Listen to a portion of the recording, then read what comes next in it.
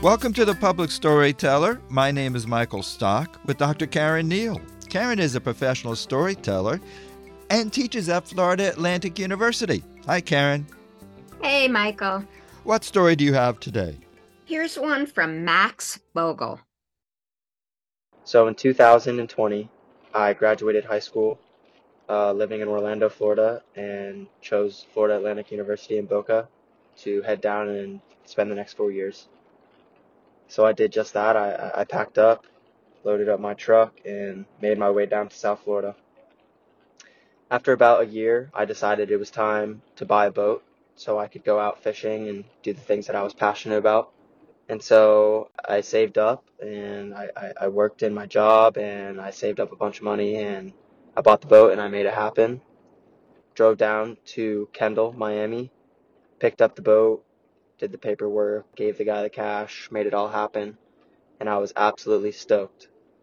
About a week later, I have time to take the new skiff out on its maiden voyage, and so I'm walking around the boat. Of course, I inspected it before I bought it. I'm walking around the boat, making sure everything's okay, and everything looks good except there's a bike chain, a chain that you would use to attach a bike to a pole if you were to go into a store.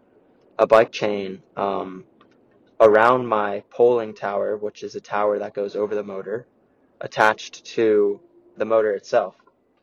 And it was big and it was thick and it was quite ugly, a big, ugly, rusty chain, and it had a big lock on it.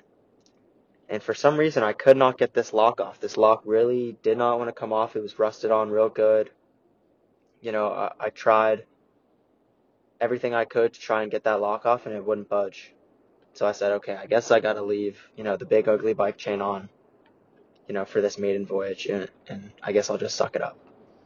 So, hook up the boat, make my way down to the ramp with a buddy, drop it in the boat, everything's good, she floats, which is the best part about buying a boat. So, she's floating, and the motor turns on good, it's a pull start, so pull her on, the motor's running, and off we go. So we're making a few laps around the lake, going slow, going fast, just testing out the throttle, testing out the speed, making sure everything's all right. I'm going fast, and I make a small turn, I'd say maybe like a 10-degree turn, going about 20 miles an hour. And I hear a big wood crack, like a big 2x4 snapping in half, a big piece of wood crack. And it was the transom board that held on my motor. And I feel a big thud, and the tiller throttle is no longer in my hand. I turn around and my motor is gone. My motor is in the water. It had cracked off the back of the transom, which was, soggy wood, and fallen into the water. And the only thing that saved my motor from going 30 feet down to the bottom of the lake was that ugly bike chain that I tried so hard to pull off. And so I didn't have much time to think about the whole situation until many months later. But that thing that I spent hours trying to get off that I hated so much ended up saving my motor, ended up saving me thousands of dollars in a really tragic afternoon. So I was able to get the motor back onto the boat. It was literally hanging underwater from the back of the boat from the bike chain. I was able to hoist it back and flag somebody down that was on the lake and get a tow back to shore. But that was an awfully traumatizing experience, to say the least. Max Bogle, a story about buying a boat. This is a classic, almost archetype for a story. When you want something so badly, and you find out that if you had gotten it, you would have been in big trouble. This is a careful what you wish for story, and thank goodness he didn't get his wish granted. Well, he is quite an amazing man because when he wants something done, he could make it happen, and that is such a neat way to live, although that chain beat him.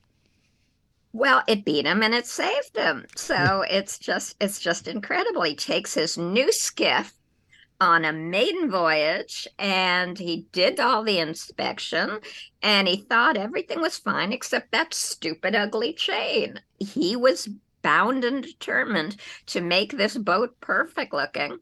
I didn't get the feeling that the chain was going to upset anything. He just thought it was ugly. And if he had been more successful, he would have been in big trouble. Well, the chain was there when he bought the boat. I assume that he didn't see it. Otherwise, he would have asked, what's this chain here? And might have changed. Oh, that's a thought. Well, he didn't say. I was just thinking, he saw it and he said, oh, well, I'll just take this off. Big deal. Rusty chain. No big deal. And I'm sorry to say that as traumatic as this was for Max, it was kind of funny.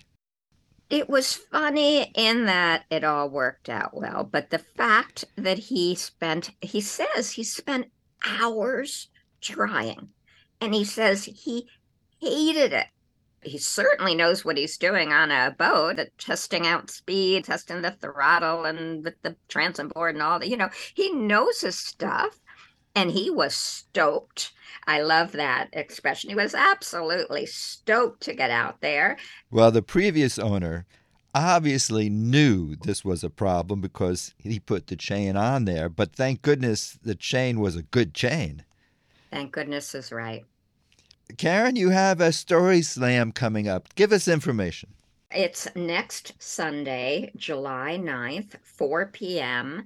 at the Boca Raton Public Library. That's 400 Northwest 2nd Avenue.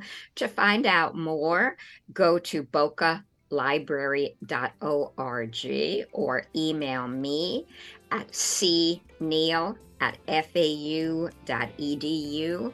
And you can also email me at that address for information on how to record a story for the public storyteller.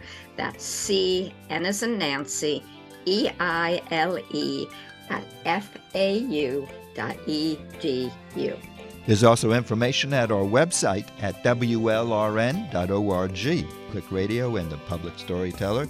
Thanks, Karen. Thank you, Michael. See you next week. Dr. Karen Neal is a professional storyteller and teaches at Florida Atlantic University. My name is Michael Stock. The Public Storyteller returns next Sunday.